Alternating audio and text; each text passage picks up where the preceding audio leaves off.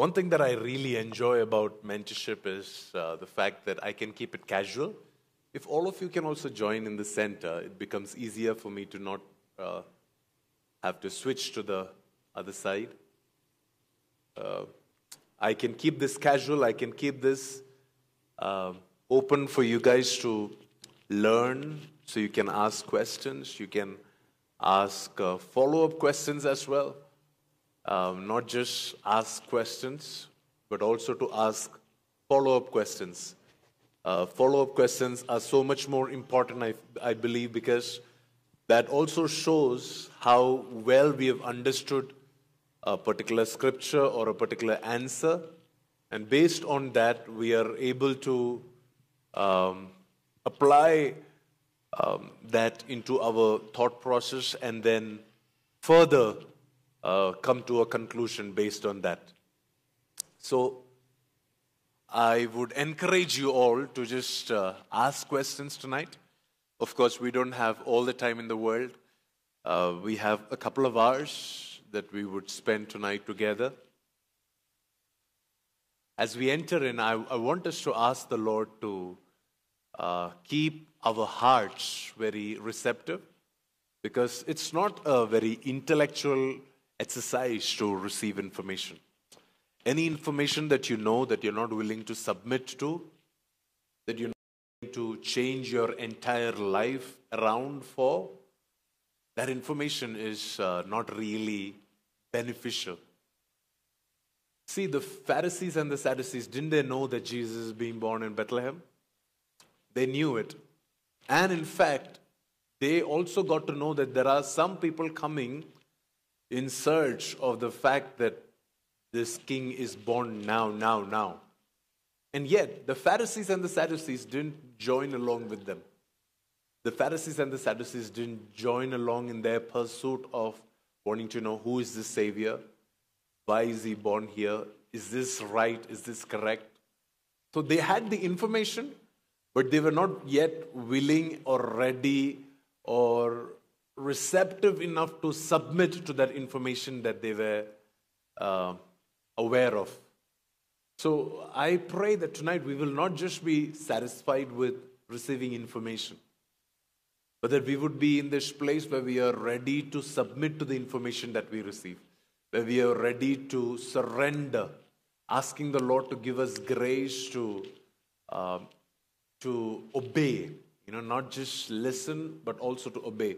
Not just hear, but also to understand the heart of God, understand the mind of God, understand the grace that is being released through every word that is coming. When a word comes, it also carries the grace to obey. It is not just about an instruction that is coming to us. It's also coming to us with the grace to be able to obey, grace to be able to do it.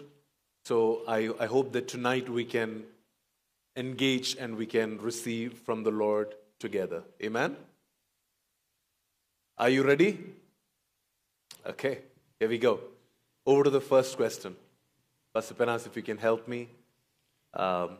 We have collected some of the questions, so if we can have some questions being asked from what we have already collected, and at the same time, if we can have questions from people here, we follow-up questions and questions that we can definitely go back and forth with, that'll be perfect. Okay?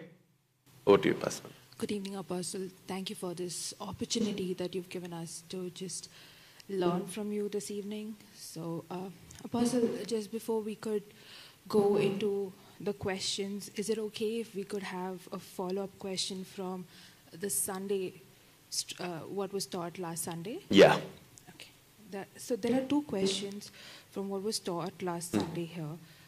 One says, please give me a deeper teaching of Revelation 4. And okay. There's another question that goes on to say, from what you taught us on Sunday about the sevenfold Spirit of God from Revelation 4, could you please take us a little deeper and throw light on each of these 7 spirits or attributes and how we can host or access each of these in our lives real time.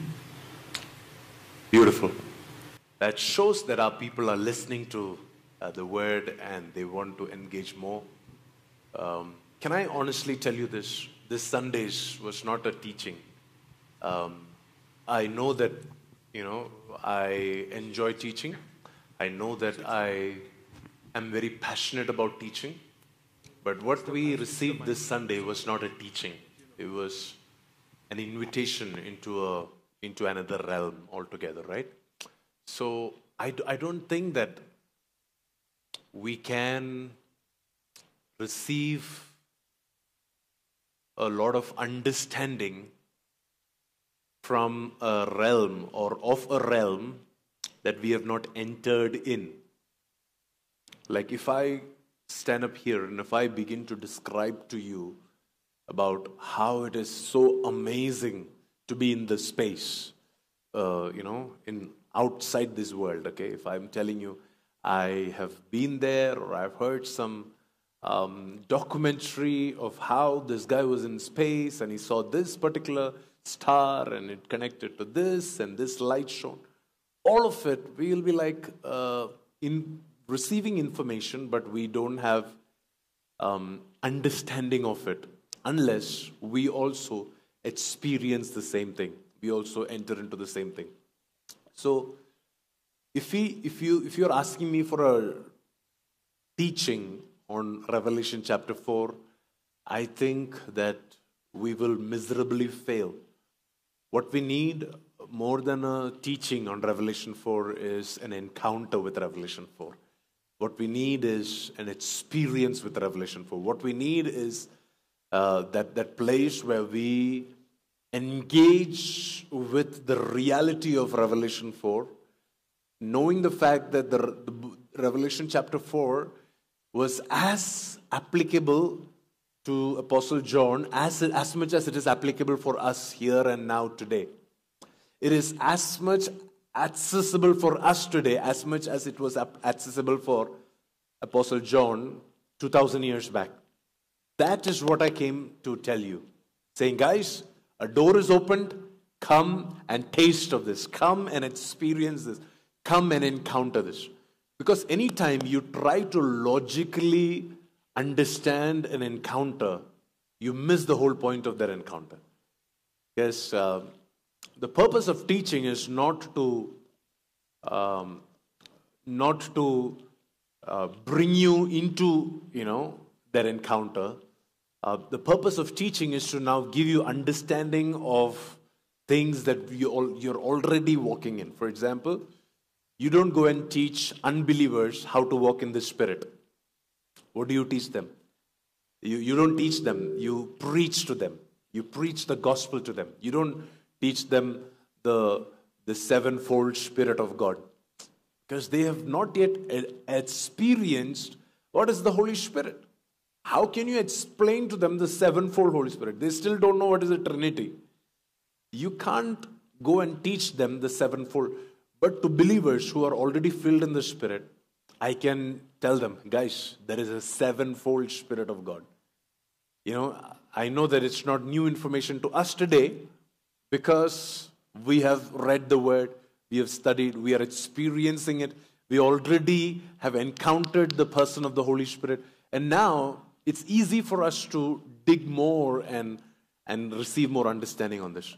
But for somebody who has no understanding about the Spirit of God itself, or who have not even tasted the presence of the Holy Spirit, if you tell them there is a sevenfold Spirit of God, it won't make any sense. So that's why I'm saying that the book of Revelation, especially chapter 4, it is not for us to receive teaching from. It is for us to receive a perspective, an encounter. And once we experience that encounter, then there are so many things that we can discuss. Then there are so many things that we can talk about. There are so many realms that we can enjoy based on that encounter. So I don't think that this last Sunday was a teaching. I was not trying to teach you. I was trying to give you a glimpse of where the Lord wants to touch us, speak to us, minister to us. I was trying to show you what I saw. When I experienced that encounter from the Lord, there are certain things that just opened up to me in my spirit, and I wanted all of you to experience that encounter. And I don't think that I have a revelation, so to speak, other than what I have already given you from previous Sunday.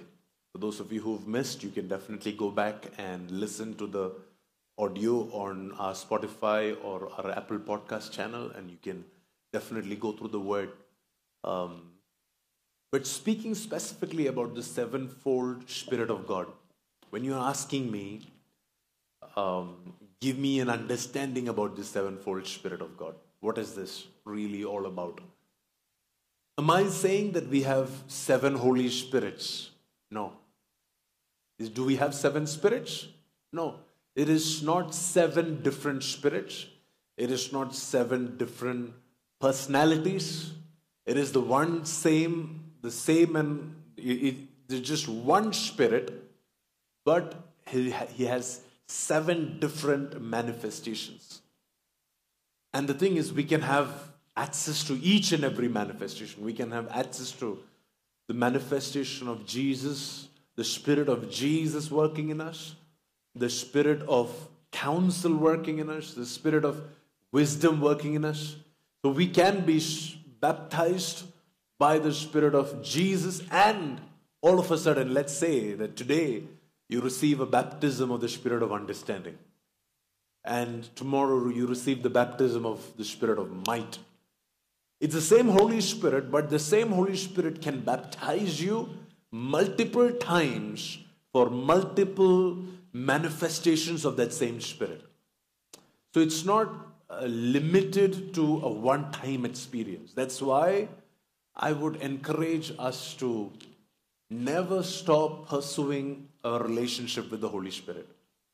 Because, see, it's one thing to be saved and to be added into the church and to experience that initial touch where, we Pentecostals believe that as soon as you've started speaking in tongues, you're set for heaven, right? You got saved, you got water baptized, and then you start speaking in tongues, then the goal is done. Now only the second coming of Jesus is remaining. And yet there are so many more things that the Holy Spirit can do in and through us, which we are ignorant of, which we are unaware of, and which we are not hungry for. And that makes us live very ignorant. It makes us live very compromised. It doesn't allow us to grow. There is no scope for growth, and we are not able to access everything that the Holy Spirit has for us. And that's why I'm asking you to constantly be on this journey to study the person of the Holy Spirit, to study who He is, to study what He did, what He does, what He will do, so that every time you study it, you can constantly grow in hunger for it. And the sevenfold Spirit of God being in front of the throne of God, because a lot of people don't understand how is it that, the Trinity works. If you read the book of Revelation, you would hardly see the Father. There's only one place where the Father is shown. That is when we talk about the great white throne judgment. But other than that, there's hardly any description about the Father. Even what we read in Revelation chapter 4 is Jesus. He's the one who was, who is, and who is to come. It's not the Father who is to come. It is Jesus. You remember the description about the one sitting on the throne? He is to come, right? He was. He is the one. For John, he was because he had already come. He is, which means he is still alive, and he is still to come. So John is writing from his perspective, and he's actually writing about Jesus. He's writing about the Lion of Judah. And he says that The Holy Spirit or the sevenfold Spirit of God was before the throne in the form of torches, 7 different torches that were set on fire that is giving out light and perspective. I think the more we understand that the Holy Spirit is a person, and yet he doesn't draw attention to himself as a person, because his job is primarily to lead us all to Jesus. It is the torches that helps us see the one on the throne. It is because of the torches. Do you know there are scriptures that talk about how God, he dwells in darkness? As much as it says he dwells in unapproachable light, it also says he covers himself with darkness. And yet there is these revelations that we have about Jesus because of what the Holy Spirit does. Because without the Holy Spirit, nobody can experience that encounter. Nobody can experience that understanding. Nobody can see that person on the throne. Nobody can see beyond the veil. It is the Holy Spirit who opens up the veil for us. So the job of the sevenfold Spirit of God, which is like torches kept in front of the throne of God, is to lighten up the pathway, to make sure that we are able to experience a clear, straight road when in our pursuit, in our journey to encounter God. And the more we honor the Holy Spirit, the more easier and struggle-free will be your pursuit of God's face, of the throne of God. The more we want to do it on ourselves without the help of the Holy Spirit, the harder it will be for you to reach the Holy of Holies. Because the Holy Spirit is our helper. The Holy Spirit is our advocate. The Holy Spirit is our way maker into the throne room. He is the one who leads us to Jesus. So the more we understand the sevenfold Spirit of God, the easier it will be for us to access all types of encounters. Every encounter, it is hidden in our ability to honor, acknowledge, and submit to the leading of the Holy Spirit. Does it make sense? Any follow-up questions? Okay. Thank you, Apostle. As we move to the next question, this is about our daily work. So it says... A little louder. Can I have the mic a little louder on the stage? Yeah. So the question goes like, how to read the word and understand it verse by verse and relate it to our life. Okay. How to read the word and understand it verse by verse and relate it to our daily life. How to read the word and understand it verse by verse and relate it to our life. Okay. I think there is a lot of different angles to look at it. Let me ask you this. How many of you finished reading the Bible cover to cover this year? 1 hand, 2 hands? It's okay. About to get over, almost about to get over. 3 hands, 4 hands. That's amazing. That's good. I think that all of us should desire to be able to finish reading, not studying, not understanding, not memorizing. Not everybody can do all of that, but all of us should desire to read through the scripture at least once a year. If not more than once, at least once a year you should be able to finish reading scripture from Genesis to Revelation. And I'll tell you, there's a lot of benefits to it. And not all of it is about growth to your spiritual life. Like when you read Genesis to Revelation, every verse is not going to be there in your memory, and every verse is not necessarily going to edify you, and every verse you're not going to be able to understand.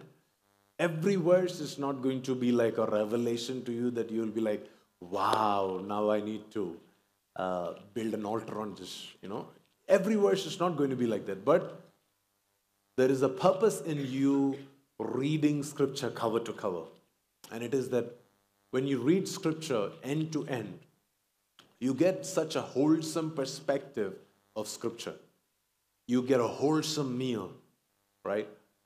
Even though you crave for sugar, or you like when we're out the whole day and you're low on energy, what do you crave for the most? Carbs, right? Some calories. Just give me some sugar, some chocolate.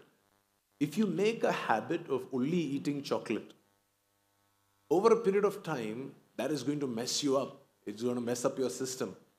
And I think that Christians, we are so used to the need for encouragement. I just need some encouragement today. And the most encouraging part of the book is the book of Psalms.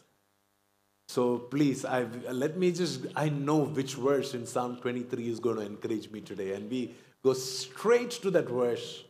And we just hogging on calories every day.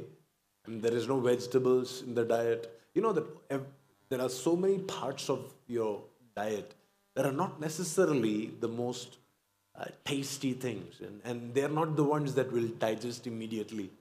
Carbs, you'll digest immediately and you will get a immediate booster in your energy levels. But there are other foods like proteins which takes a longer time, and it has to be exercised, it has to be worked out for it to become part and parcel of your body muscle. And those of you who know anything about physiology, you know that proteins is a much better source of calories than carbs is, because proteins, it doesn't give you the sudden energy booster, but it is still the better source for energy than you taking carbs. So I think that when we are just satisfied with carbs, when we are just satisfied with one encouraging verse or one encouraging chapter, one thing that is going to really make me be on fire today, and we ignore the rest of Scripture, we ignore everything else and everybody else, we are becoming out of shape Christians. Spiritually we're being out of shape. And that is why it is so important for us to make a spiritual discipline to study the Word. But before we study, let me go to the study later, but to read the Word end to end. You don't have to remember everything, you don't have to understand everything, but you have to read the Word end to end. Let me take you to the scripture. This is 1 Peter. If you find this scripture before me, read it out for me. Drink the word, desire to drink the milk, which is the unadulterated word of God.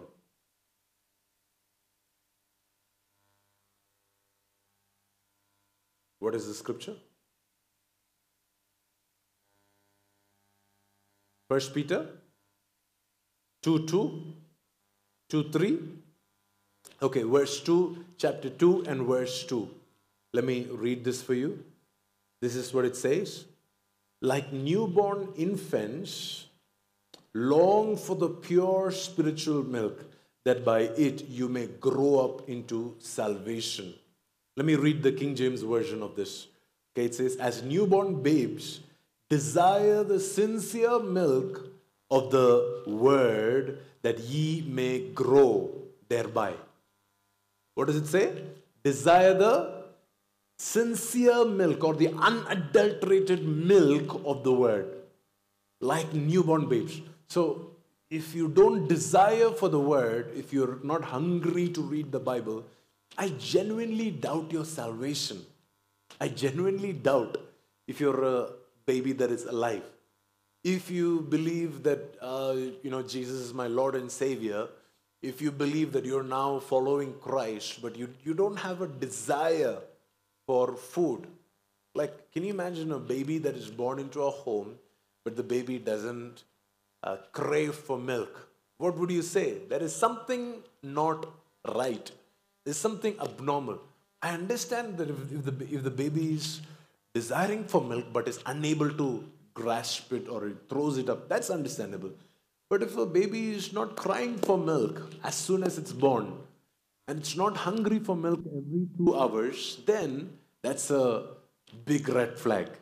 That's a big giveaway saying there is something massive wrong that is happening in the baby's system. And the Bible says, like newborn babes, you need to desire, you need to hunger, you need to thirst for the sincere milk of the word. So, while you're desiring for this, you're going to be able to consume a lot of milk, and not every part of what you're drinking and eating is going to be digested. Because a lot of it you're not eating or drinking for the purpose of digestion. It is for the purpose of hydration. It is for the purpose of keeping your body nourished and cherished. And the baby, especially as a baby, what most of the milk that the baby drinks, it is not going to be able to retain 100% nutrients out of it. It's normal, it's understandable, because the baby's digestive system is not ready enough to, take in all the nutrients and use everything. And yet, the mother doesn't say, oh my God, you're pooping too much. I'm not going to feed you so much milk now. You're pooping like 10 times a day, so let me decrease how much milk you're... No. The mother continues to feed the baby. The mother continues to give the baby milk, even after the baby is not really going to be using everything that he's getting. And that's exactly what reading the Bible is all about. It's not about being able to digest and understand everything. It is about you saying, I love Jesus, and the Word of God that I'm reading is Jesus. This is Jesus speaking to me. And this is my desire for His voice. This is my desire for His heart. This is my desire for His personality. Because when I eat the Word, I eat Jesus. When I drink the Word, I drink Jesus. When I experience the Word, when I encounter the Word, I experience and I encounter Jesus. Knowing that, understanding that makes it very easy for us to crave to read the Word, desire to read the Word. You're not going to limit your expression of love for the Lord only to the 45 minutes of lifting hands and worshiping, which means that even at home when you're taking up your Bible to read day in and day out, that is an expression of your love for Jesus. That is an expression of your hunger, your craving for Jesus.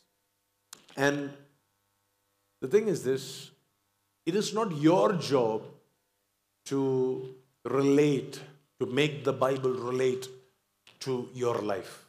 It is not your job to use God's word in your life. That is the job of the Holy Spirit. It is the job of the Holy Spirit to help you apply it. The problem with us is we are reading the Bible like we go through the menu in a hotel restaurant. We are craving for some meat, and then we go and we're like, no, not this, not this, not this, not this. This, I prefer this. I take this. And then we're like, okay, you're waiting, and if the food is anything except, or any way except how you had thought it is going to be, then you're disappointed. Then you're like, I was expecting more. This pastor deserves only 2 star out of 5, I can't give him 5-star rating, And then we are treating these men of God or women of God, or even our Bible reading time, like we would treat a menu in a hotel restaurant. But do you know that there are these very, very special restaurants, like very high-funder restaurants, and where you don't get to choose the menu. The menu is chosen for you. The chef, he is like a masterclass guy, and he would decide what is going to be your appetizer. He would determine your entire course. All you do is just pay the fee, and you just show up, and you just come and sit, and you're like anticipating what is going to be next. And you're like going to just sit and enjoy what is being served to you. And sometimes you may not even understand why is he making it like this when this could have been better, you know? This is this is not actually an explanation, or it is not an expression of, hey, the fact that you are being entertained in this restaurant. This is an expression of the skill of the chef. That restaurant, it's all about the chef, not about the person coming to eat there. Whereas the restaurants that we go to, it's all about the eater, or the person who is hungry. And I think that is the shift we need in our relationship with the Word of God. We don't read the Word looking for things that we want from the Word. We read the Word saying, God, you're the master chef. You're the excellent cook. You feed us whatever you think I need for today.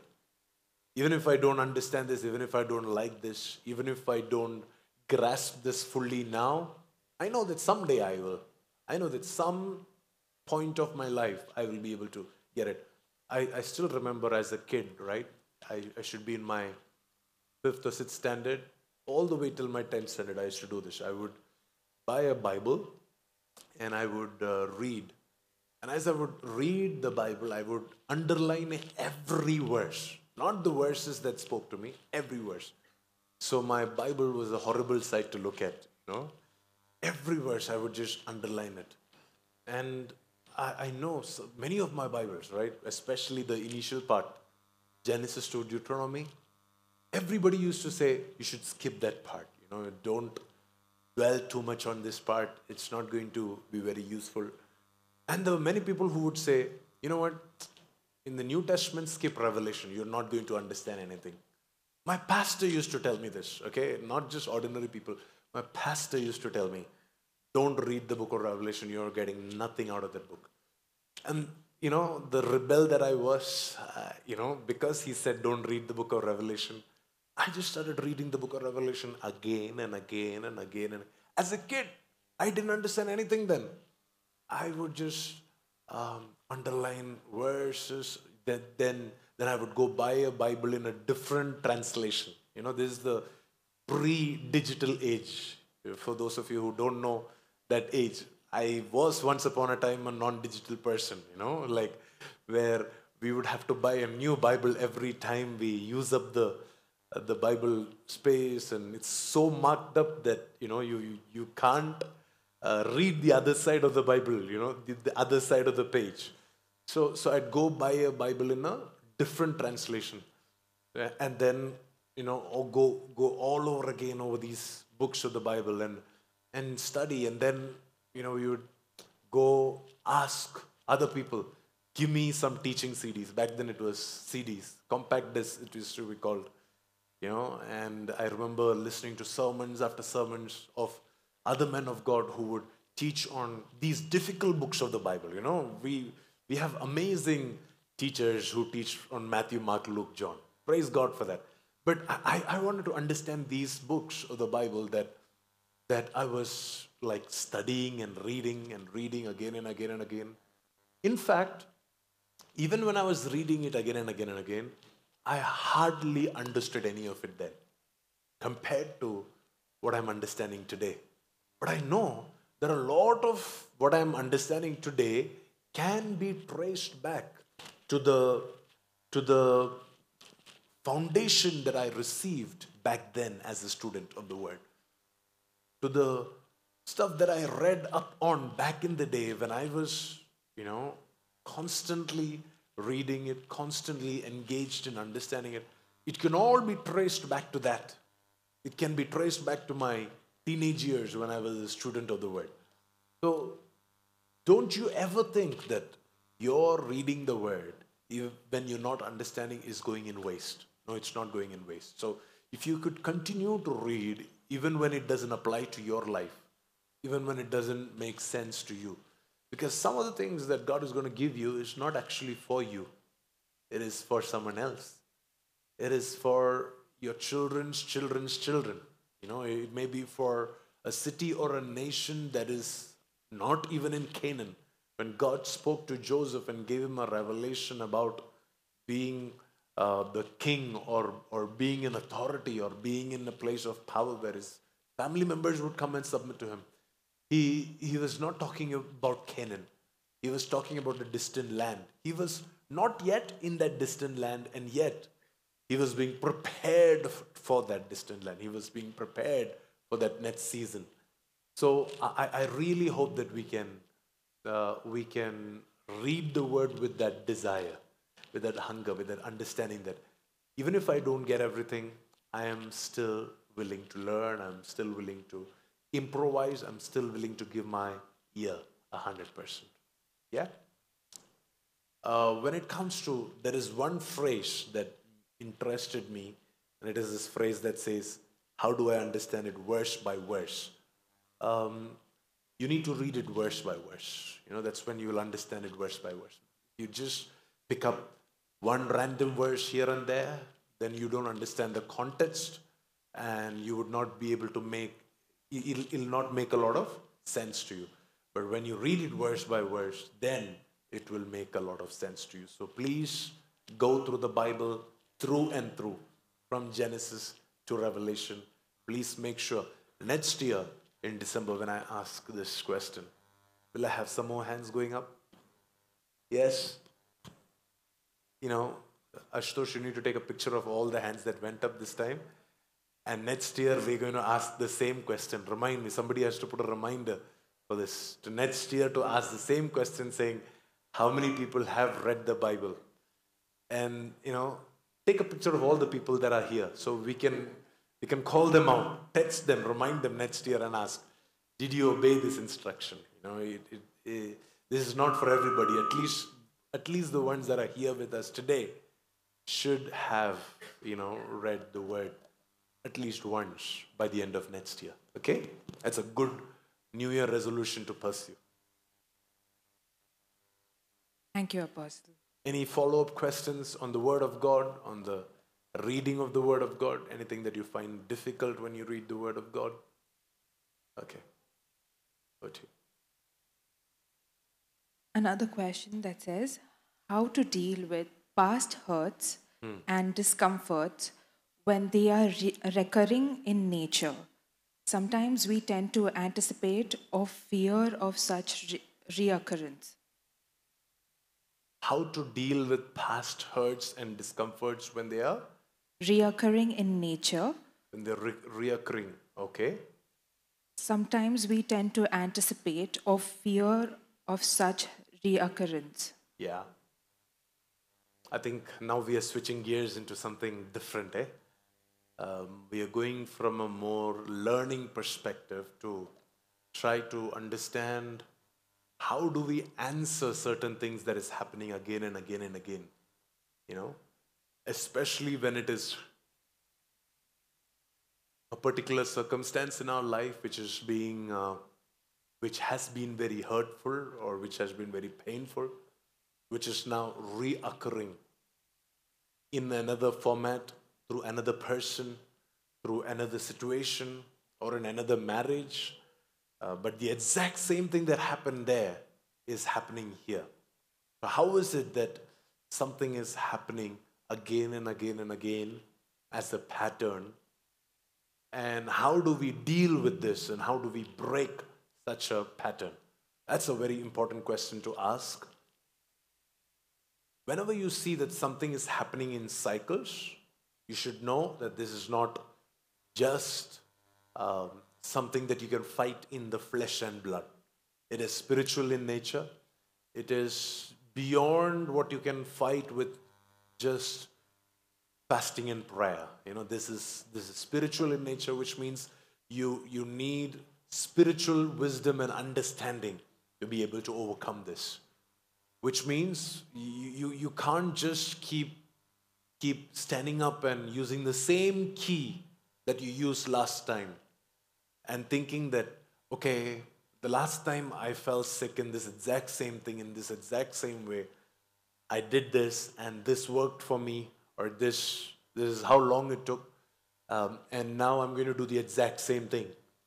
Every time we keep doing that, we are responding in a very religious manner. Where we are saying, okay, this worked for me once, so I'm just going to keep doing this over and over again.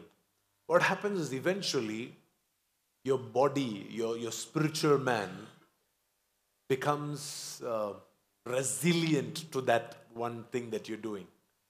For example, let me explain this to you in natural terms. Every time you have a headache, if you pop a combiflam, do you know that after a while your body will begin to stop responding to combiflam? Then one combiflam will not help. You need two. Then after a while, if you keep doing this for a long period of time, every time you have a headache, you keep eating combiflam, then after a while, this medicine will stop having an effect in your body altogether. Then you will need to completely change, and you will need to keep upgrading, increasing your dose to an extent that now it becomes harmful for your physical body to deal with this headache, to take part of this particular medicine. Now that is why if you just resort to just one thing, saying, okay, I'll just pray, or I'll just quote the scripture, or I'll just use the name of Jesus, Jesus, and you keep doing the same thing over and over again, every time you're getting attacked. And you know that the exact same attack is coming again and again and again. Your response is the same. And your attitude is still the same. You have eventually become very used to this attack, and now you're not responding to this attack from a revelation. Now you're responding to it from your routine. That every time we did this, we responded like this. Do you know when Samson, do you know the story of Samson when he lost his hair and he woke up? It says like other times, because he had been used to doing certain things and it will bring in result. The common sense would have been to ask, why is it happening so many times in my life?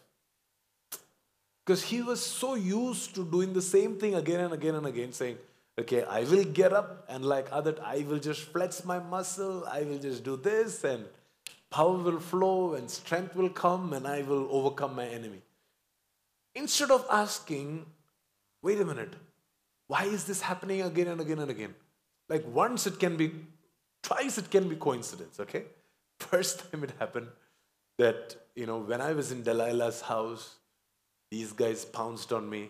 Okay, I understand. It's a new territory. Second time it happened again. That's a coincidence. But third time it happens, that's not a coincidence.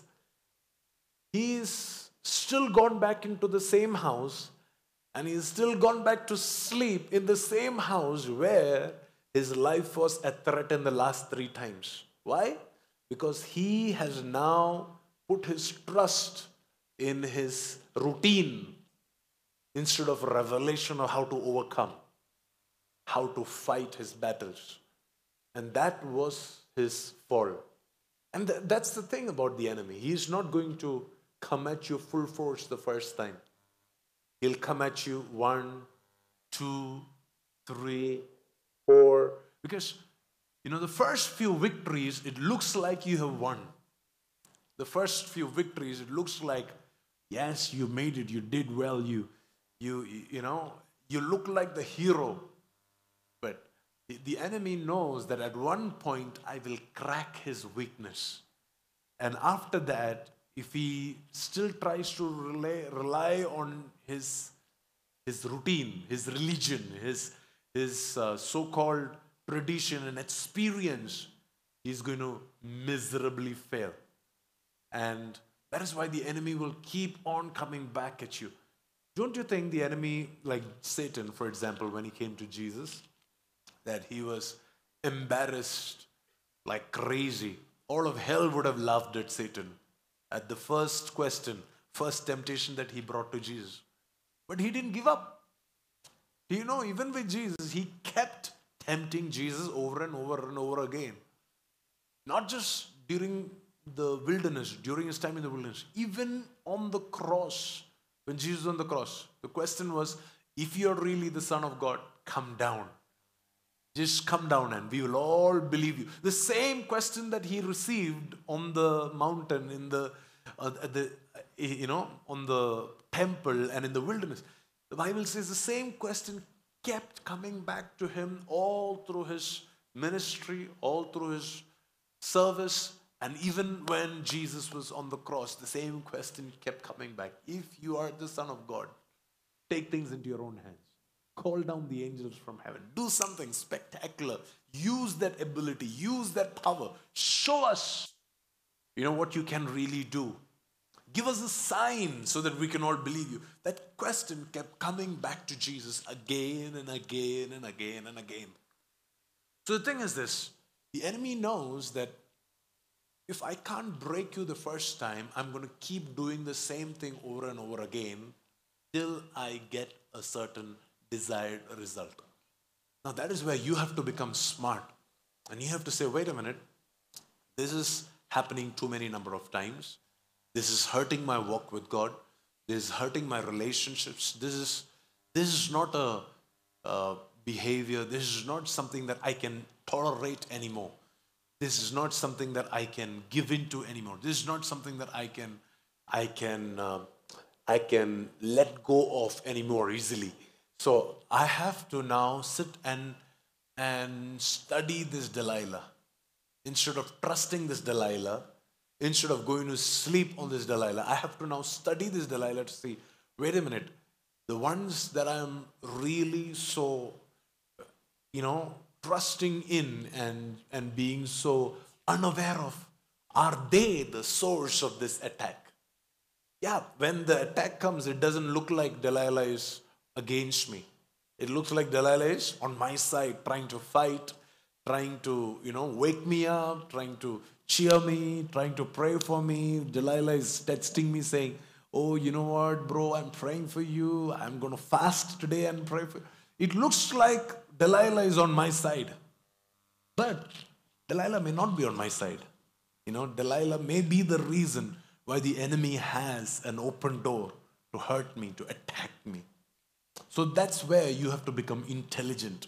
And you have to say, no. If the same thing is happening as a pattern again and again and again, I have to stop responding out of my routine. I have to ask certain questions. I need to ask, where is the source of this attack? Where is the source of this particular trauma that is happening in a repeated fashion? Is it because I have not learned my lesson from the last 2 times? Is it because I have not strengthened myself in this one area that the enemy is still thinking that he can get away with hurting me in this exact same area? Like, if you've been hurt in one part of your body, that in a wrestling match, if you're hurt in one part of your body, the opponent notices it. And the opponent will keep hitting you on that one part which is already hurt. He'll not hit the stronger parts, He's going to keep hitting that one hand which is dislocated till you finally give up. The enemy knows that, once you give up, you will sabotage, you will self-sabotage. How many of you know the enemy cannot take us down? Come on, talk to me. Tonight, it's okay for you to talk to me. You know that the enemy is not powerful than us, more powerful than us. He is not stronger than us. Greater is he who is, come on, say it after me. Greater is he who is in me than he that is in the, loudly, one more time. Greater is he who is in me than he who is in the world. So technically, I am more powerful, I am more capable, I am more anointed. So there is no way he can overpower me. But what I can do is I can self-sabotage. So if he can convince me to hurt myself, if he can convince me to go back to Delilah one more time, if he can convince me to go back to rest in a place where I should be the most alert in, if he can convince me to take certain things for granted another time, then he knows I can self-sabotage myself. It is not the Philistines who captured Samson. It is Samson who gave himself up by keeping on going there again and again and again. So, if you are experiencing repeated attacks, recurring attacks, the cycle of the same type of trauma being repeated, what happened with you as a child, what happened as a teenager, what happened as a young guy, what is happening to you as a married person, you see there is a pattern that is repeating, then it's a sign, one, that you have not strengthened that one area where you're weak. It is a sign that you have not become stronger, that you're still stuck in the same level. If my temptations today is the same as my temptations 10 years back, that's a big red flag. It can't be the same temptation. I'm not saying the temptations will not be there, but that will not be the biggest temptations. Shouldn't be, because I will still have temptations, but it'll be temptations according to my standard. I can't be tempted with the same thing that I was tempted, 20 years back. Can you imagine somebody trying to tempt me with a candy and hoping to sway me to do something really nasty by showing me a candy? I could have fallen for it when I was less than 10-year-old. But if you think that I'll still fall for it today, then it's not the tempter who is at fault, it is me who is at fault. So if I'm saying, oh my God, she showed me a candy, it is not her fault. You didn't grow up. It's not that the enemy is attacking you the same area again and again. It's because you're not strengthening yourself. You're not becoming stronger. You're not developing your muscles. You're not going to gym. If you know this hand is weak, go and work it out. Go and strengthen it. Go and add reinforcements in that area. Make sure to read specific scriptures, books, teachings, whatever you need to listen to strengthen yourself in that one area, to make sure you're wise in understanding, in being able to handle this. And then, if there are other elements, like there is the presence of a Delilah, before you look outward, you have to look inward and see, are you doing everything on your part?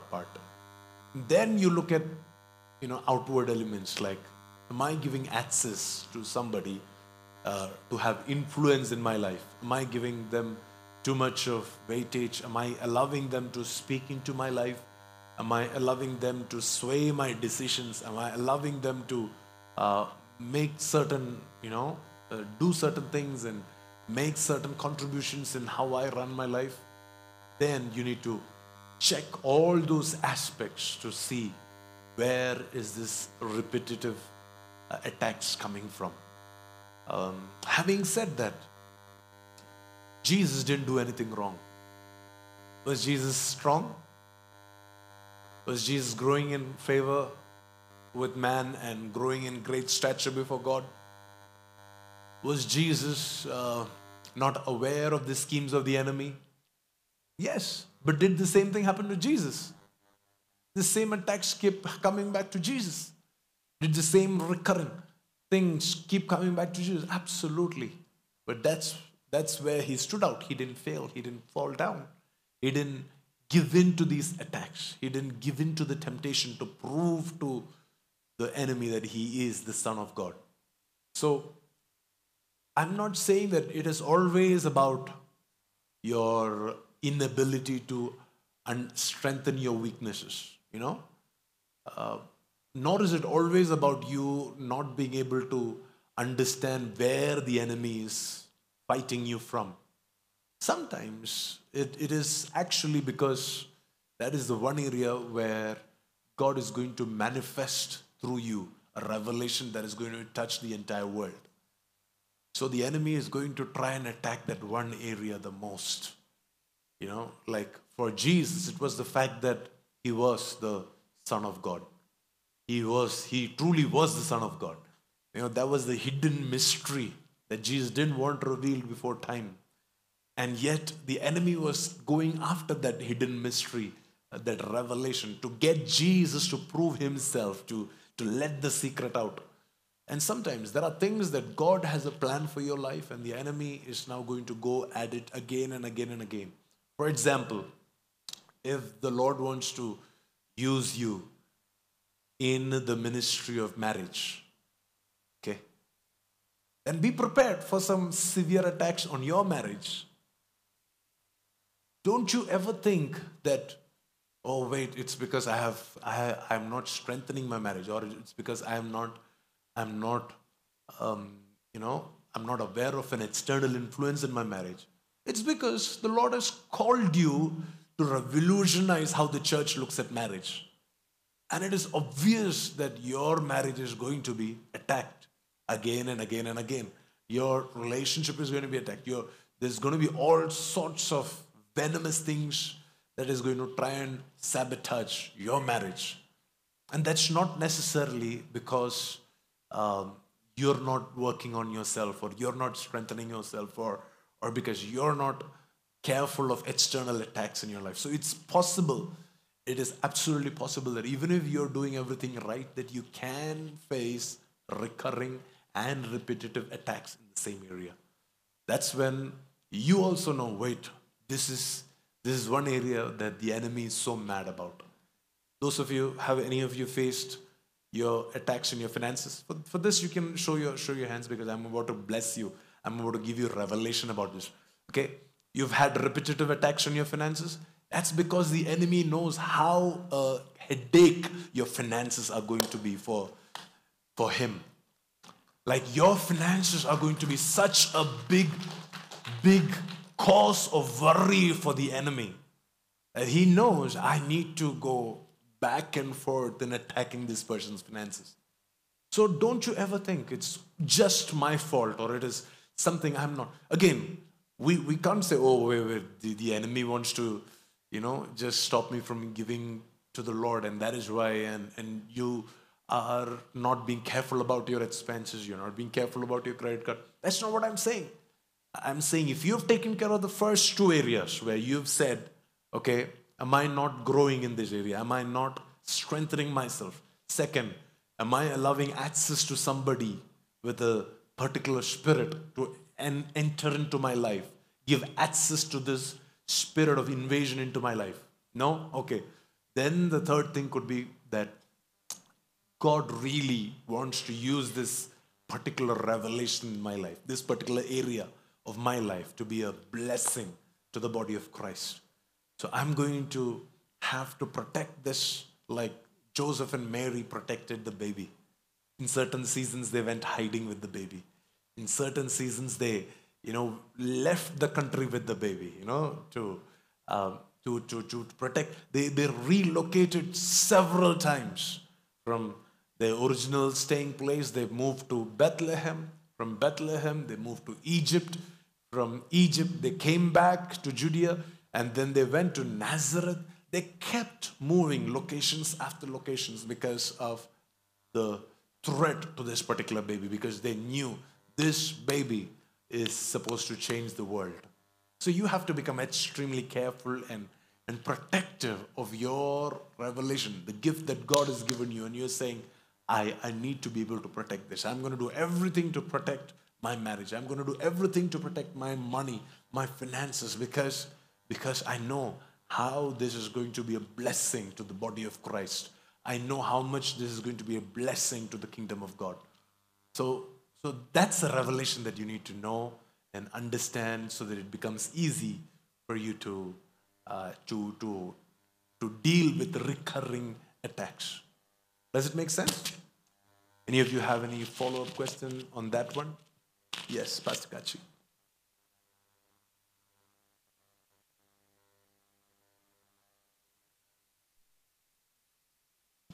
Thank you, my father. Follow question.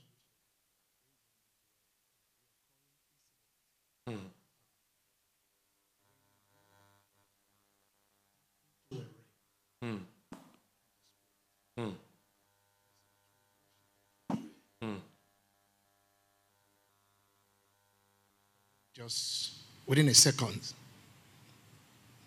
it got over, or perhaps you lost that encounter. And it happened again and again because you feel distracted, noises, people are moving around.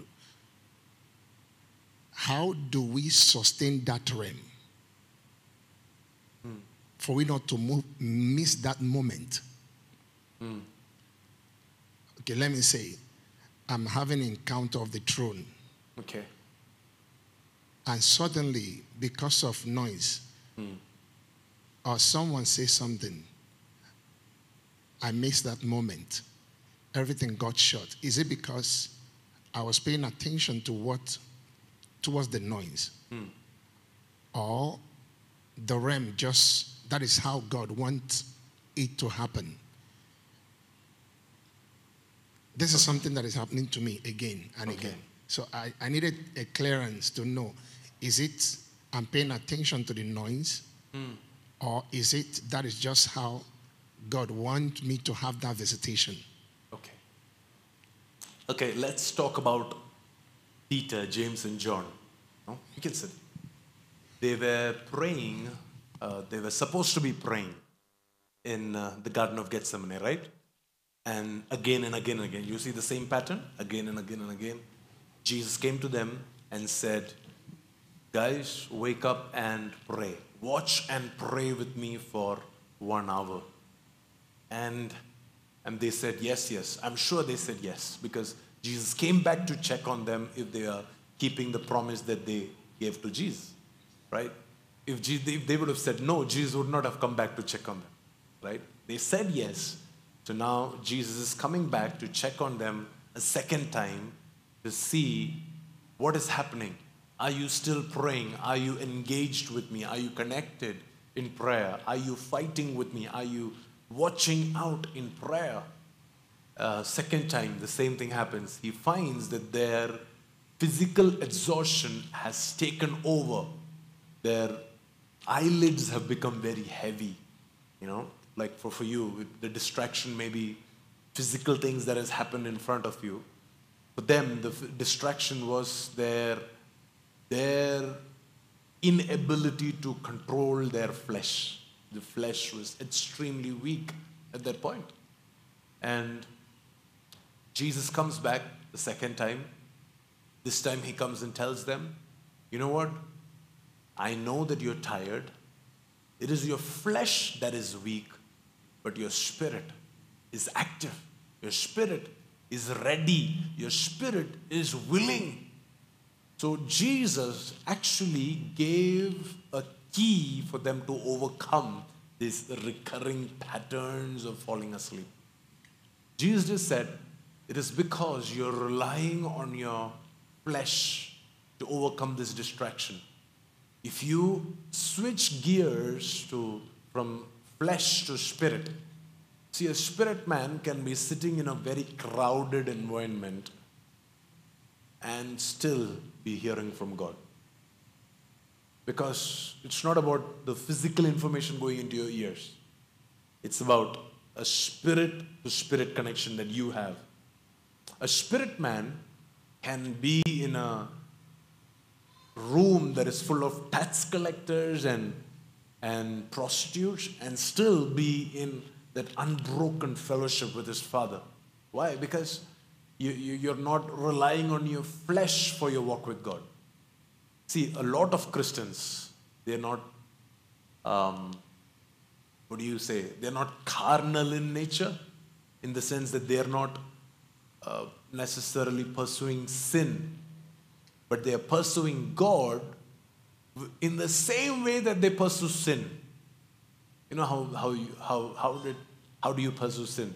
You pursue sin with your natural craving, the craving of your flesh. You pursue sin. Your flesh enjoys when you pursue sin. Now you're expecting your flesh to enjoy when you pursue God. Do you understand? Do you see that? That is the same thing. You're just changing the end goal of your pursuit from sin to Jesus. And now you're hoping that it's the same flesh which enjoyed eating this particular chips is now going to enjoy speaking in tongues. Whereas it was not something that was supposed to be limited to your flesh. This is not supposed to be even pursued in your flesh. That is why Jesus came and said, guys, your flesh is weak, but this is an activity you can pursue in the spirit. In the spirit, as soon as you switch gears and you move into the spirit realm. See, Jesus was giving them a key, a very supernatural key. Don't you ever think Jesus was giving them an excuse? Because that's what we do, right? Why didn't you pray? Pastor, the flesh was weak. My spirit is willing, but my schedule was so crazy. My heart is all there in church, Pastor, but my work, no, Pastor, is so hectic. What are we saying? We are actually using what Jesus said as an excuse. Whereas it's the other way. It's supposed to be used the other way. But you're saying, yeah, my work is very hectic, but my heart is here. So I'm going to not follow my work. I'm going to follow my heart. I'm going to follow my spirit. I'm not a product of my environment or my flesh. I'm not a product of my capacity, my physical capacity. I'm a product of my spiritual man that I am. That is who I really am. That is my identity. That is what I will produce. That is what I will do. That is what I will bring forth. So as soon as we switch gears, please understand this, man of God. I'm not saying that you're doing something in the flesh. I'm saying all of us, we make this mistake of praying in the flesh. And again, is praying in the flesh bad? Absolutely no. Praying in the flesh is also a good discipline, where you pray and you pray, you exercise in the flesh, you speak, use your words, use all the physical means necessary. When you use your intelligence, for example, that is you praying in the flesh. When you use a written prayer request, that's you praying in the flesh. And these are things that from your memory you're intentionally, logically just fighting certain battles. That is you praying in the flesh. And that's not wrong. That's not bad. Because Apostle Paul said, I sing in the spirit, but I also sing with my mind, with my understanding. I pray in the spirit, but I also pray with understanding. So it's not bad for us to pray in or with understanding. Yet, what is bad is if my prayer is limited to my physical capacity, to my understanding. If my prayer is limited to things that I see and don't see. So this is what I do. Intentionally, in my prayer time, I have kept 1/3 of my prayer time. Let's say that I want to pray for 45 minutes. Then out of the 45 minutes, 15 minutes is not meant to be prayed for anything I want to pray for. That 15 minutes is not meant to be something that I want to pursue.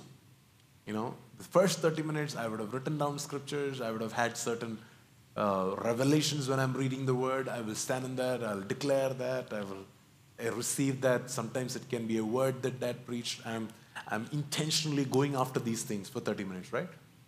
The next 15 minutes, I'm going to intentionally disconnect from myself, from my knowledge, from my understanding, from who I am, and say, Lord, now you take me. You take me wherever you want to take me. You make me pray for whoever you want me to pray for. You show me who I should pray for right now. And at that time, certain revelations come, which I write down. Next time I pray for that, I'm praying in the flesh. But that time, when that first time that revelation came saying, you need to pray for Pastor Kachi and Rosa. That time, it was me praying in the spirit.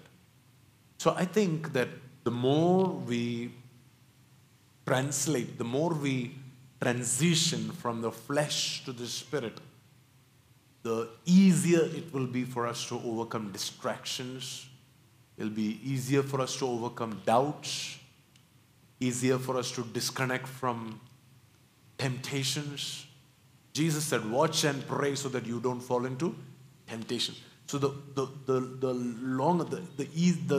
the more frequently that you switch from your flesh to your spirit, the more frequently you will be able to pray in the Spirit. And praying in the Spirit, friends, let me explain this to you for those of you who don't know, is not just speaking in tongues. Speaking tongues can result in you praying in the Spirit. It can activate your prayer in the Spirit. It can provoke you to pray in the Spirit. But speaking in tongues, just because you spoke in tongues for 30 minutes doesn't mean you prayed in the Spirit for 30 minutes. That's not equal. This is like a ignition point. You know how just because you ignited, just because you kick-started your scooter doesn't mean you went from point A to Z. You started your scooter and you're still, you've not put it into gear, you've not taken it off of the stand, you've not gone anywhere. You have no GPS, no direction that you've received yet to go to the next location. So don't you think that just because you're making a lot of noise, you have prayed in the Spirit. No, that is not what it is. Praying in the Spirit means you actively let go of your reliance on the flesh. It's a dying process where you're like, I don't need to understand this, Lord. I don't need to. But in the midst of all of this, I'm just going to disconnect from me and I'm going to connect to your heart. And like the psalmist says, your waves and your billows, it washes over me. It's like, when you're in the sea and a wave comes and just takes control of you, just throws you from one point to the other. It's like a wave that comes and zoom. It just, no matter how strong you are, no matter how intellectual, how rational, how logical you are, that wave will come from the Spirit of God, from the depths of God to your depths, and it'll just, boom, just take you into another realm. That is what it means to be praying in the Spirit. That is what it means to be engaged in the Spirit. That is what it means to sing in the Spirit. And the more we do that, the easier it becomes for us to stay disconnected from the limitations of our flesh. For the disciples, it was their sleep. For many of us today, it is our Instagram reels. For some people, it is their children making noise in their house. For some people, it is, your work calls that is constantly coming. Whatever it is. And how, like parents, let me ask you this. How can you stop your children from making noise in your house? If they don't make noise in your house, where will they make noise? They can't go to school and make noise. They better not come to church and make noise. Your house is the place for them to make noise. That is their home. That is their... I hope my kids are not listening to this. But there is it. I'm thankful. Your house is the place where they will let themselves go. And you can't say, I'm going to leave my house and go stay on a mountain top. Again, that doesn't serve the purpose. You have to say, okay, my flesh is weak, but my spirit is capable. My spirit is able. I'm not going to do this based on my flesh capacity, flesh ability. I'm going to tap into the ability that I have in my spirit. And the more you discover the capacity of your spirit, oh my God, you are going to be surprised. You are going to be blown away. Your spirit is more powerful, more capable than a rocket that goes to the space.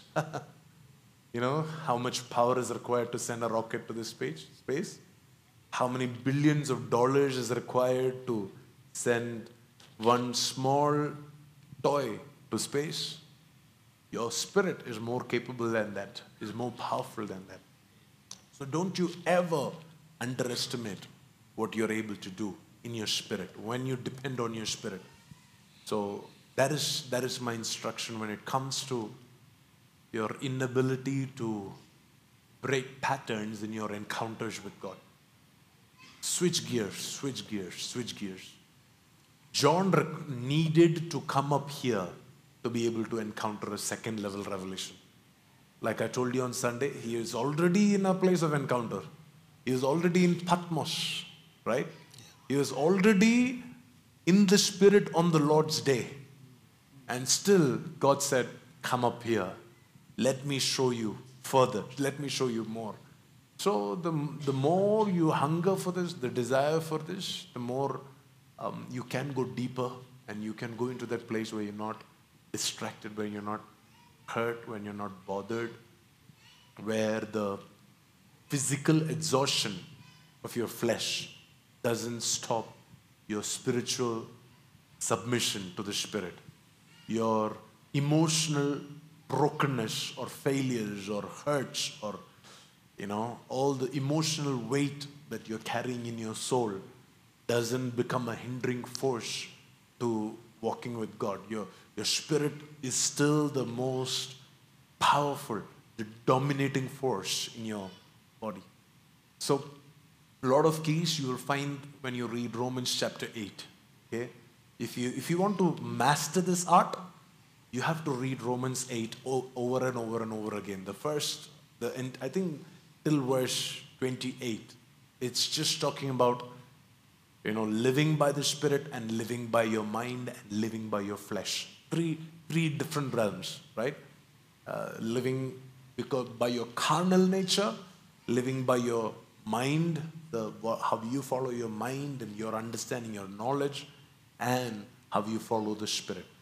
Read Romans 8 and study it day in and day out, and you will find a lot of keys there as to what it means to live in the Spirit, as to what it means to pray in the Spirit. Thank you. Does it make sense? Yes, sir. I have one more question, if you don't mind. How do we sustain REM? How do we sustain a realm? So, in the scripture, you see when the angel of the Lord met the Roman soldier, it says, your gift have been recognized before the Lord. He gave the message, and he went away. The same thing happened to Peter. Now, for me, I desire not just receive that message. I desire to extend that encounter, a place I could ask a question, have more fellowship with that visitation. Okay. Not just to receive the message, then that is end of it. Okay. I think the Lord will not give us that. Peter, James, and John, they said, let's sustain this encounter we are having. Let's stay on this mountain. Let's build 3 tents here and keep Elijah in one. Jesus is looking cool now. Jesus is in that realm, right? Jesus on the valley, he's not as glorious as when we are in this realm. But in this realm, it's so amazing. When we feel the goosebumps in church and you're like, oh my God, what thick presence of God. What is all of our thought at that time? Can we do this 24/7? Will pastor remove the food ban here? And I don't mind just swigging food and sitting here in this realm and sitting here. And that's not wrong. That's a good desire, because Peter, when he encountered that, that's exactly what he said. In the Old Testament, when Moses encountered that, that's exactly what he said. If you don't come with us, we don't want to leave this place. Let us be here. We better die here in the wilderness with your face in front of us than for us to leave this and go and take over Canaan. But God's heart was that they will take over Canaan. God's heart for Peter, James, and John was to get down the mountain and go and preach to everybody that Jesus is Lord. God's heart for us today is not for us to stay in a particular realm so long that we would not need to have faith anymore. You know that the day that God begins to manifest to you in such a way, such a manner that you don't need faith, God has failed you. Because after that, you will not need to believe God for anything. If you don't have faith, how are you going to please God? So God is never going to give you 100%. God is just going to give you enough for you to want to desire for more. So no prophecy is in full. Every prophecy is in part. Every revelation is in part. Yes, there will come a day when we will know in full and we will prophesy in that day is coming. But right now is not for us to enjoy that in full. Because the remaining is faith. Because if we remove the element of faith, then there is no need to depend on the Lord. Then can you imagine the angel came to Cornelius with a message and says, now onwards, I'm your personal angel. Any questions you have, I'll be giving it to you. Anytime you need. This Cornelius, he would have never sent for Peter. He would have never learned the value of submission to a human Peter. Because now an angel is directly speaking to him. Why does he need to submit to a Peter? Why does he need to be connected to the body of Christ? Because an angel has become their pastor. So God would never allow that. God doesn't want us to be so dependent on a realm that we don't need to have faith. So, but again, I understand your question. I understand your question is not about how can I just stay in this realm. The question is also about, is it possible that I, because of my failure to acknowledge what is happening in this realm, can I miss this? Can I lose this encounter? Can I lose what God wants to give me more? Can I multiply these encounters? Can I multiply the visitations? That is what you're asking. And I understand that. And I think that that's a good pursuit. You have to be honorable when you get an encounter, when you get a visitation. There are certain people in the Bible, when they got a visitation, like Samson's mother, Manoah's wife, she said, why don't you wait here? I'll go bring my husband. She figured out a way to expand the timeline of that encounter. Gideon, when he had an encounter, he said, okay, if you really want me to do this, why don't you make the whole field wet, but this piece of cloth, it should be, right. He began to engage. Abraham, when he had an encounter, he said, guys, I want to cook a nice meal for you, and he cooked out a meal, and then he said, okay, let me walk with you. He didn't leave them after the meal. He said, wherever you go, let me just walk with you. And in that conversation, in that journey of walking, he began to bargain with these angels for the lives of people in Sodom and Gomorrah. So there were things that he did to engage with this encounter. So if you're just very passive in an encounter, it'll come and go. But if you're very receptive, for example, Peter, 3 times an encounter came for him. But he was very passive. He didn't ask questions. He didn't engage with it. So he didn't get the complete meaning of the encounter. When he reached the house of Cornelius is when he understood, oh, wait, God was trying to say something to me, which I didn't further engage with. If he would have engaged, if he would have asked questions saying, God, give me a perspective, who should what, he would have gotten more revelation. And I think that is where we have to be a little more careful on engaging with the encounter. I'm not saying that we should worship anybody or we should now start praying to angels or anything like that. But we can have conversations with angels.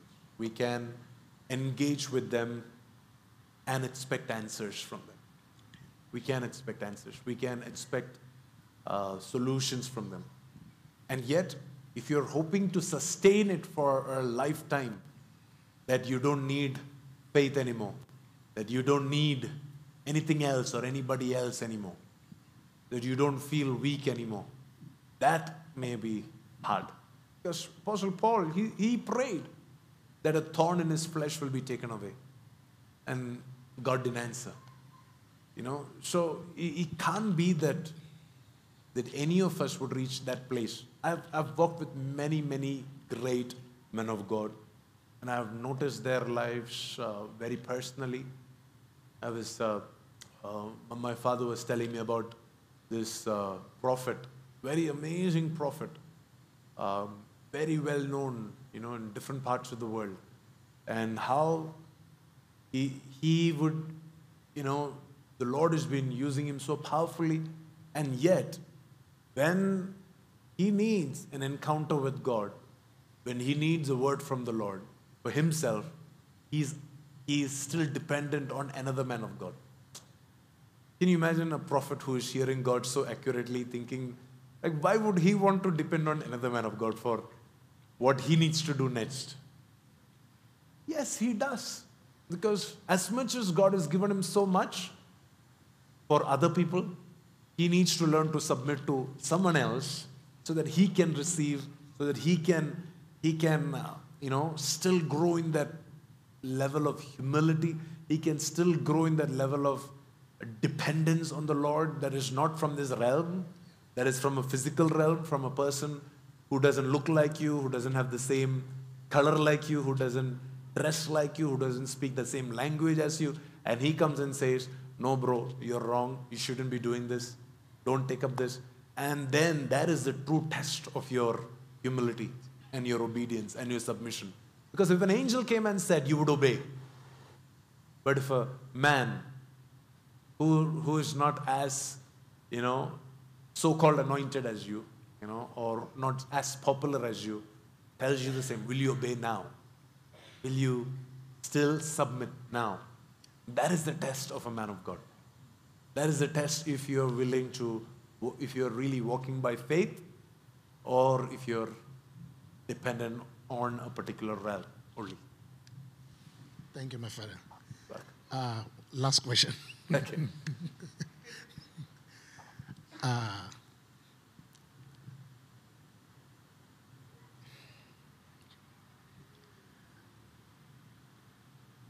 How?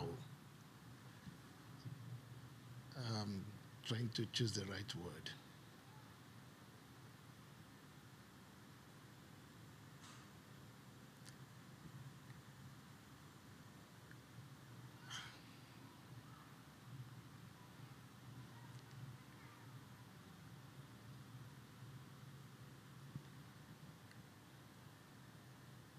If I tap into a realm through worship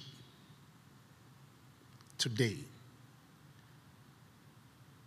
goes on for months, then next, I walk into the same realm with scripture. But I don't want to depend on this true aspect, because you spoke of switching gear. Is it possible I can just walk into that realm without these two aspects? Because for we to go into the heart of God is through the word. And I know worship also opens the realm through the Holy Spirit. So is it any possible means you can just walk into that realm without these two? See, I think that worship and word is only the vehicle. It is not the real thing. So just because you read the word, you will not enter. Just because you sang a song, you will not enter. There was something that you were singing about when you entered that realm. Or there was something that you were reading about when you entered that realm. There was some principle that got activated.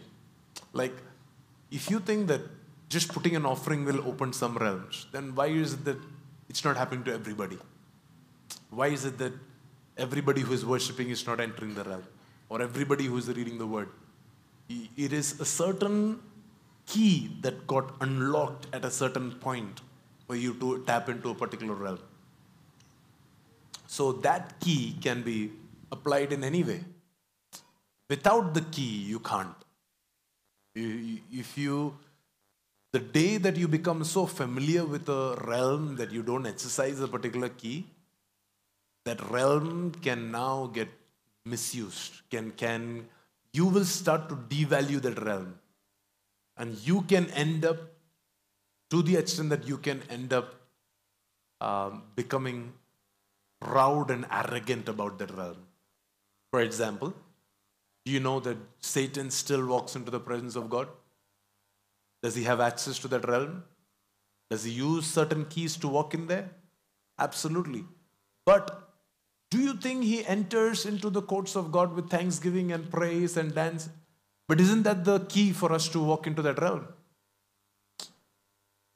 You understanding what I'm saying?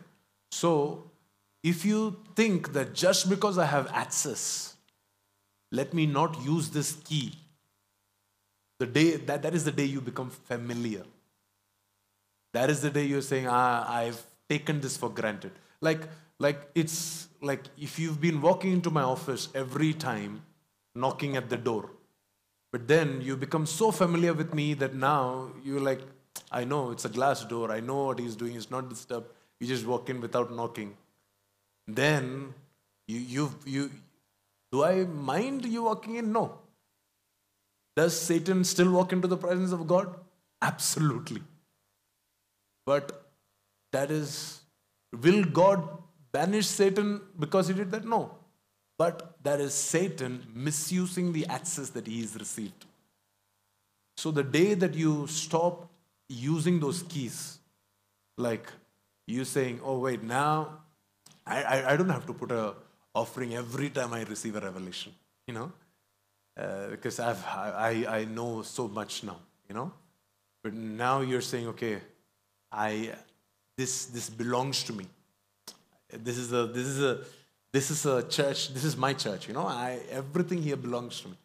They are obligated to teach me. I don't have to pay a price for this anymore. I have already been a tithing member. I've done enough. I've done that. You know what you're doing? You're taking certain things for granted, and you're not exercising. You're not using the same principles. You're not valuing, and it's very, very fast, very quickly. You will now begin to misuse the access that you're getting to hurt and to work, and it will begin to work against you. So I think it's a very dangerous thing for you to desire a particular realm without the principles that open that realm for you. So again, I'm not saying you should worship or you should read the word.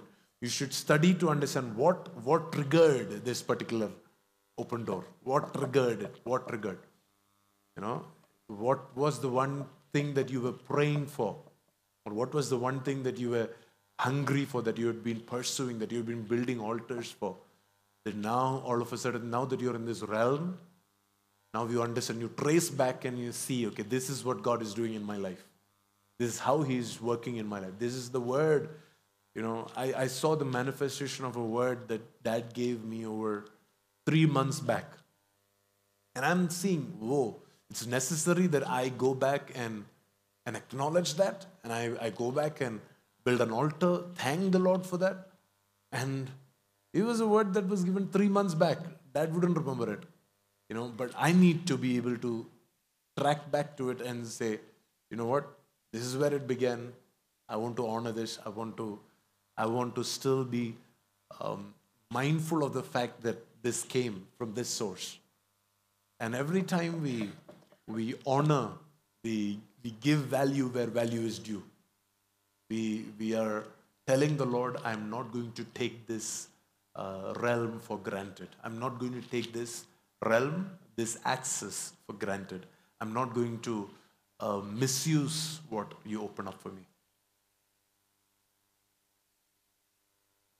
We are in the last 20 minutes. I think we can take one last question. Sarah, can you give her a mic?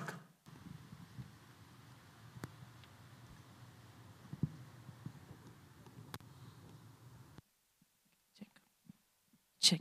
Okay, yeah. Apostle, you said in the previous question when you were answering, you said that many times we are praying with our physical, flesh and not praying in our spirit. Could you elaborate that a little more in terms of our spiritual senses, like, with our sight, with our hearing? How do we discern, what we're hearing in our physical realm and, what we are with our spiritual senses? How do we discern that and how do we strengthen that more? That's a good question. Again, it's not something that will come overnight because of teaching. It will come because of practice.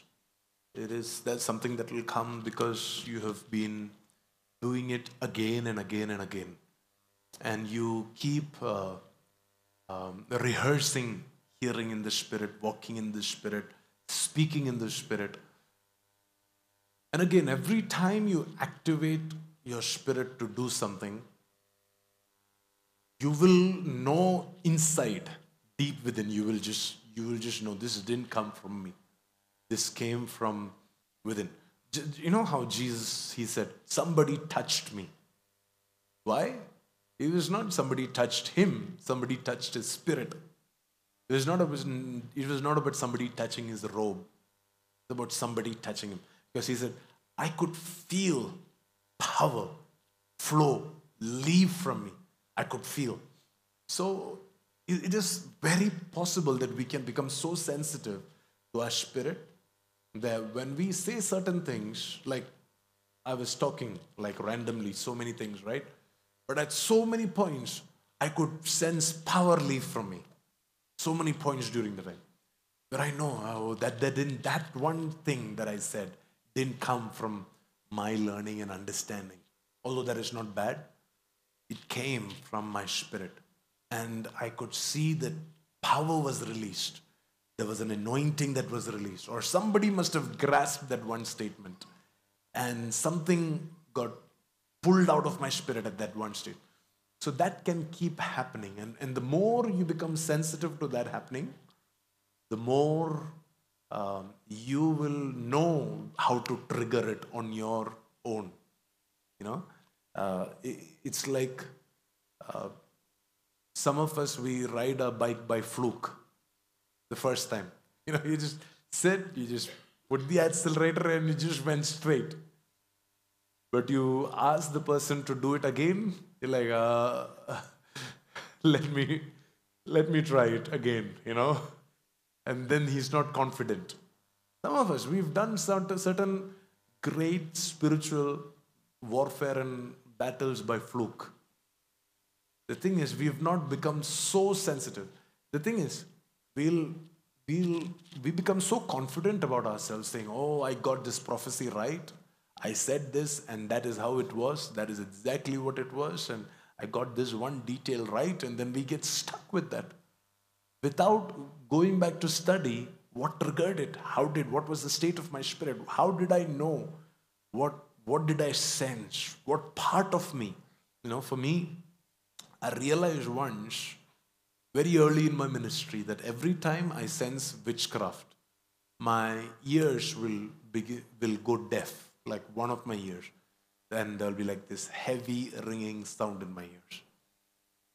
I sensed it once, I studied it 2 or 3 times, and now that is the way God speaks to me. Every time I'll be in the middle of something and my ear becomes deaf and ringing, I immediately check, what did I just do? I'll be like, what were we speaking about in the house? You know? And then Rashmi would say, oh, we were speaking about this. And like, there is a witchcraft associated with this. We should be careful. And immediately we are able to decipher. Because now I don't even have to be speaking in tongues to understand that there is a witchcraft. Because the first 2-3 times I caught that ringing in my ear, physically. I'm not talking about, you know, my spiritual ears being attentive. My physical ears, I caught that ringing. Now it is very easy for me to sense when that witchcraft is happening again. So when that ringing comes, it is for me to say, okay, time to switch gears, time to pray, time to, you know, catch this, time to engage with this spirit. But let's say that I become callous or I become careless, where I don't respond to this ringing anymore. Then it'll just be a matter of time before that leaves. Or I won't even know the next time it happens. But now I'm so sensitive to this one thing. I'm sure there is a million other ways that God wants to speak to me. But this one thing, I'm so super sensitive that I'll drop everything when I have that ringing sensation in my ear. So So it's up to you to be careful to understand how did your body react, how did your mind react, how did your environment react. Another thing that happens in my house every time there is a witchcraft is that glass breaks. Glass breaks in my house only when there is an attack coming. Not necessarily a witchcraft, an attack coming. Or, we are in the middle of an attack.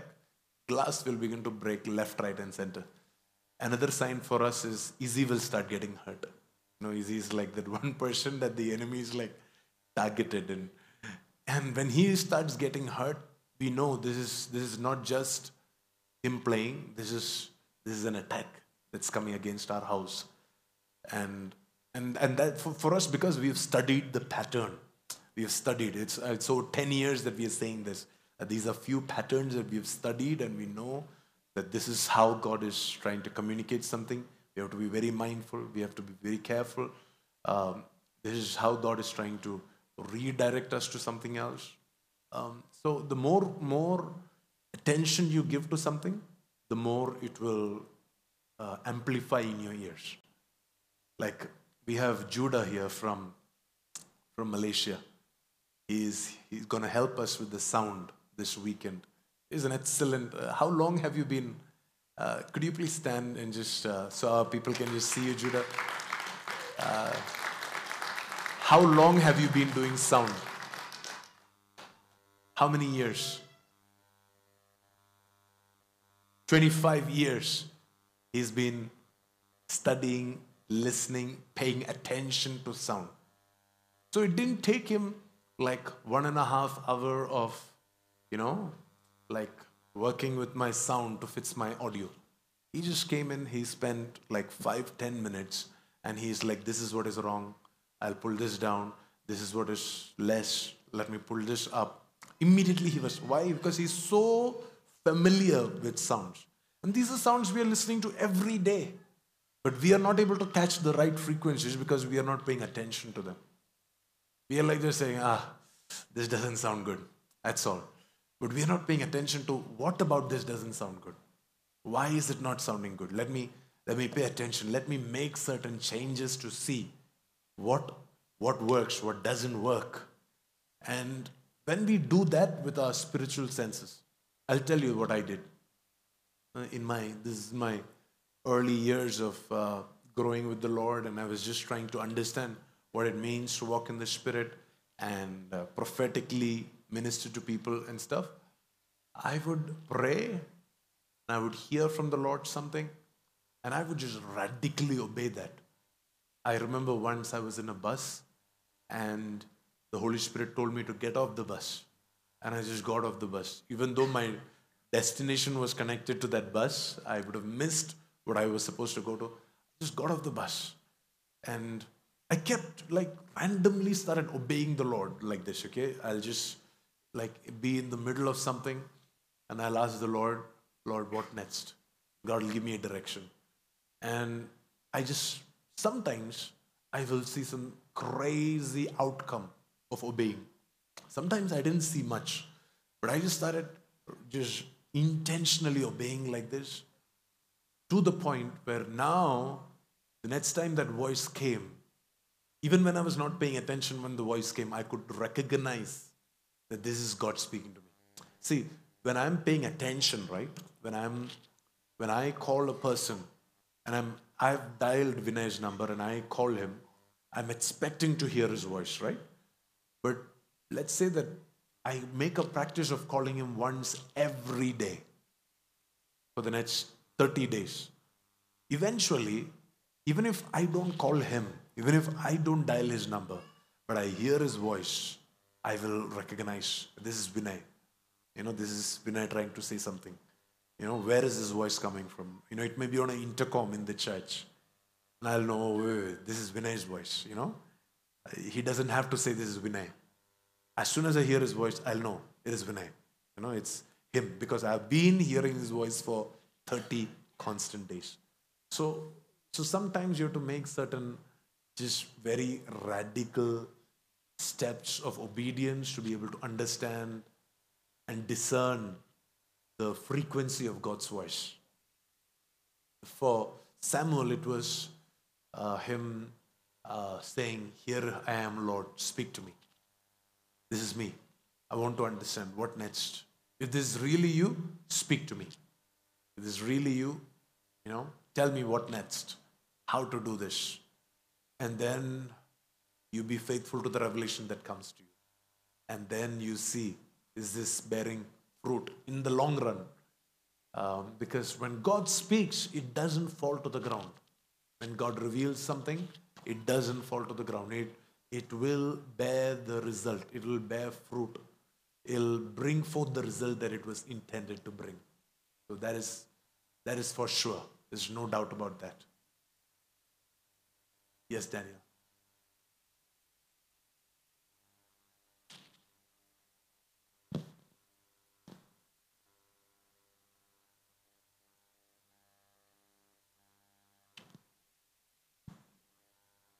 Thank you, Apostle. So, Apostle, you just mentioned that we can we can become sensitive in the spirit to a point where we start and understanding from the word, and even we can we can make certain practices to understand that this is the voice of God. So I just wanted to know, is it possible that in the same way that we can get sensitive to a word or a certain revelation, that it can take us to a certain realm again and again? For example, this Sunday when you were teaching us about the seraphims, this has, prior to this also, whenever we are listening to the word of seraphims, I have had a certain visitation, or I start understanding and seeing certain visions. So is it possible that we can become that sensitive where even when we are listening or reading about a certain word, anything, it can be in terms of spiritual understanding, spiritual sonship, or seraphims, can we visit that realm again and again with that? Absolutely. So that's the grace that a word or a teaching carries. It doesn't just give you understanding, it gives you the pathway to that particular realm. Absolutely, you can do that. Jesus said, "I am the way, the truth, and the life. Nobody comes to the Father except through me." Jesus, he came not just to reveal himself. He came to reveal the way to the Father. He was the way. But when we study the word is not the end.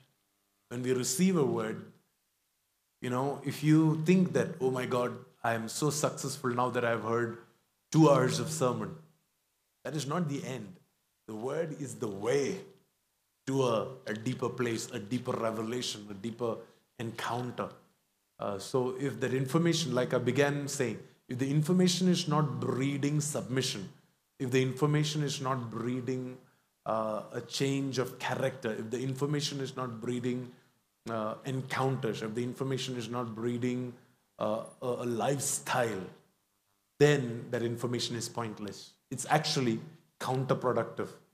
The Pharisees and the Sadducees hurt and opposed Jesus the most. And yet they were the ones with the most information, the most accurate information. It was in their scripture that the Bible says, "Out of Nazareth I have called my son. Out of Egypt I have called my son." And all the details about Jesus, they knew it, and they knew it very well. It is not possible that you can be surrounded by so much information and you don't change. Your lifestyle doesn't change. Your end goal doesn't change. It is supposed to change. It is supposed to bring you into that place of encounter. And if it is not bringing you into that place of encounter, then we have to ask ourselves, what am I doing wrong? Have I taken this word for granted? Have I taken this man of God for granted? Have I taken my Bible reading time for granted? Have I taken my commitment to this particular thing for granted? Because when that happens, you will know that, yeah, this is not bearing any fruit. This is not bearing any result. For me, this did happen one season where I was attending so many services with Dad that after a while it was just about organizing everything correctly, and I failed to be as sensitive to the presence of God as I used to be. Because I'm just wondering, okay, after this, we need to plan for the pickup and I'm so constantly engaged. And I'm thinking, wait a minute, everybody around me is crying, weeping, wailing, and what is happening to me? Why am I so disengaged with this? Then I suddenly realized, I think that I have taken this for granted. I have like, become familiar with this, and so I had to switch back to a place of honor. Then I had to say, okay, what did I used to do back in the day? When this did affect my spirit, what did I used to do when I would hear that? How would I respond? How would I activate it in my life by building altars? What did I do back then that worked for me that it doesn't seem to be activating or doing the same, having the same effect on me today? And I had to trace back and I had to bring back my heart and attitude and my lifestyle back there so that I can be in that place of encounter again. So it is definitely possible for us to have the same encounter. I think on the first mentorship session, we dealt with that. Somebody asked the same question and we dealt with that in detail. You can go back and listen to it. But I do believe that we have to practice this as a principle, that when we are journeying between the Monday and the Saturday, right? Sundays is the day when we gather together, we receive the word, we receive that encounter, we are in the fellowship, we are in the presence of God. It's very easy to do, Jesus on a Sunday morning. But it's very necessary that we practice doing Jesus on Monday to Saturday, where there is no keyboard playing in the background, where there's no, nice lighting effect that is giving you a very sacred feeling, where there is no, good music that is helping you walk with God. There is no fiery preaching in your background. You have to learn to connect back to the same thing in your spirit that triggered that river to flow, that triggered that encounter to come. When I speak to you today, I am not giving you something that you already don't have. Everything that you need is already there in your spirit.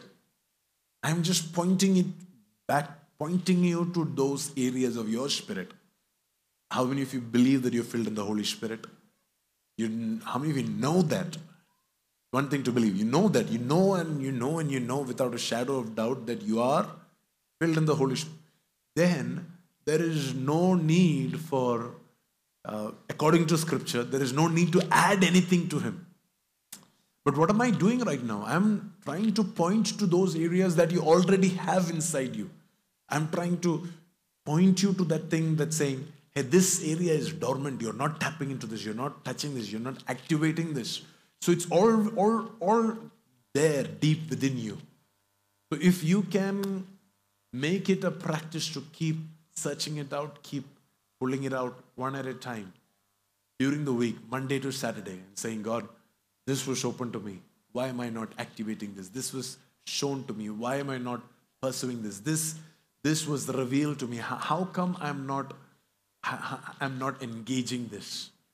When we take it for granted, when we take our walk with God for granted, that is when our relationship with God, our church becomes only a Sunday affair, gets limited. So we have to change that. Amen? I hope that in the next year we can do more mentorship sessions. If not once a week, at least once a month. We should not miss a single month. I like this setup. It is good.